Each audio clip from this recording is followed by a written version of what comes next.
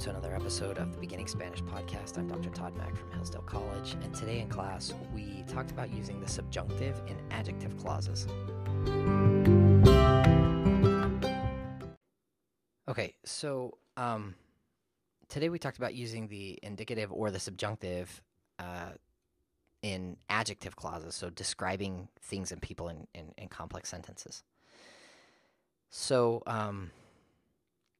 the first thing we need to know is that an adjective is a word that modifies or describes a noun. So if I say the red house, then it answers the question, what kind of something? So what kind of house? A red house. That's what adjectives do. Now, we've talked about using the subjunctive with noun phrases already. If I say something like, quiero que estudies, I want you to study, what I'm saying is I want something. And what is the something that I want? That you study. It's a thing. That's a thing that I want. It's a noun. It looks like a phrase, and it is a phrase, but it's acting as a noun. What do you want? I want that you study. Okay? So now in this case, we're going to be talking about sentences that look like they have a similar structure where you have an antecedent, a first part of a sentence that comes before the word, in this case, que or donde, and then an adjective clause that's going to come at the end. Instead of a noun clause, we're going to be dealing with an adjective clause. So an example sentence would be, I want a car that is blue. I want a car that is blue. Now, the car, I want a car, that's the antecedent. That is blue is an adjective because it says, what kind of car? One that is blue, okay? So this is an adjective clause.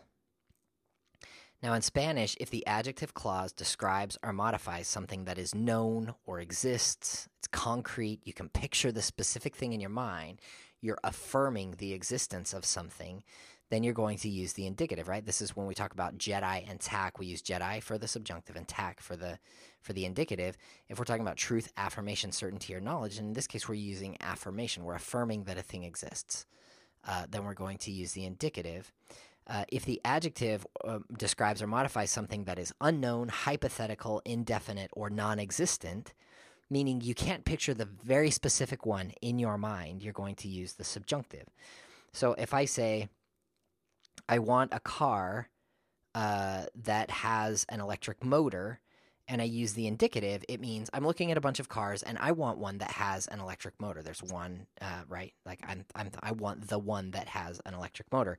If I say I want a car that has an electric motor and I'm thinking, there's one out there, I don't care which one, I just want one of them, then I'm going to use the subjunctive. Okay, so I could say we can do the same thing with that we do with que, with donde.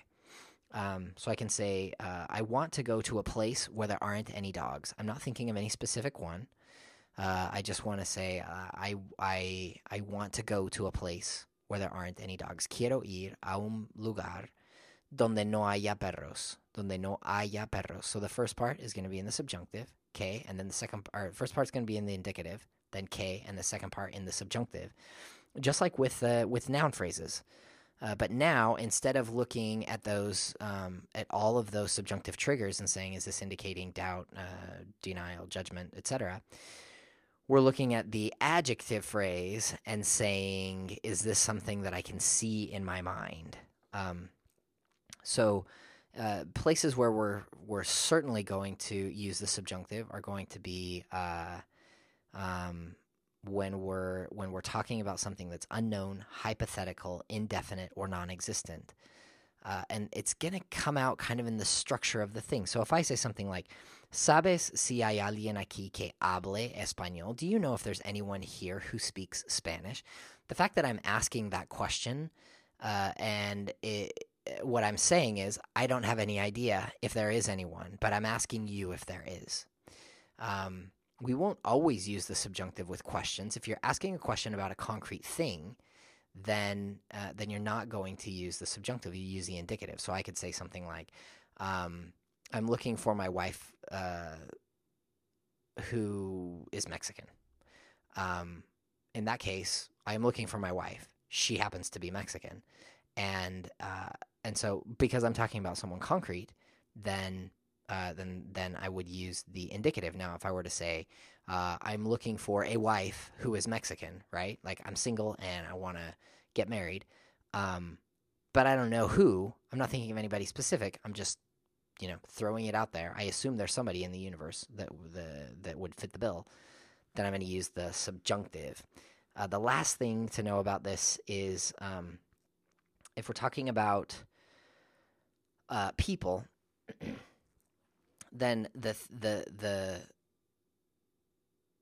clause, this adjective clause, is functioning as a direct object. So if I say something like, I'm looking for a boyfriend who knows how to cook. I'm looking for a boyfriend who knows how to cook.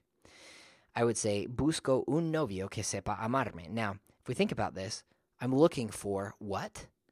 A boyfriend that knows how to cook. That whole thing is functioning as a direct object. And because the direct object is a person, a boyfriend, then you would think that we would use the personal a and say busco a un novio. But because this thing is hypothetical, indefinite, not concrete, unknown, non-existent, etc., we're not going to use the personal a for that. So I would just say busco un novio que sepa amarme or que sepa cocinar. If I were talking about like I'm looking for my girlfriend, I would say busco a mi novia because she is concrete, and so I would need the personal a with her. So I'm looking for what, who or what is looked for. That's the answer. The direct object, the thing that is verbed, right? The thing that is verbed. So I'm looking for my wife or my child or my husband or my grandmother. In all of those cases, that's the thing that is looked for, and it's a person. So if it's somebody concrete, I'm going to use the personal a, busco a mi abuela. But if it's not somebody that's concrete, busco una abuela que tenga más de 50 años. I'm looking for a grandmother that is older than 50. And I'm not thinking of a specific one, then I would just say busco una abuela que tenga más de 50 años.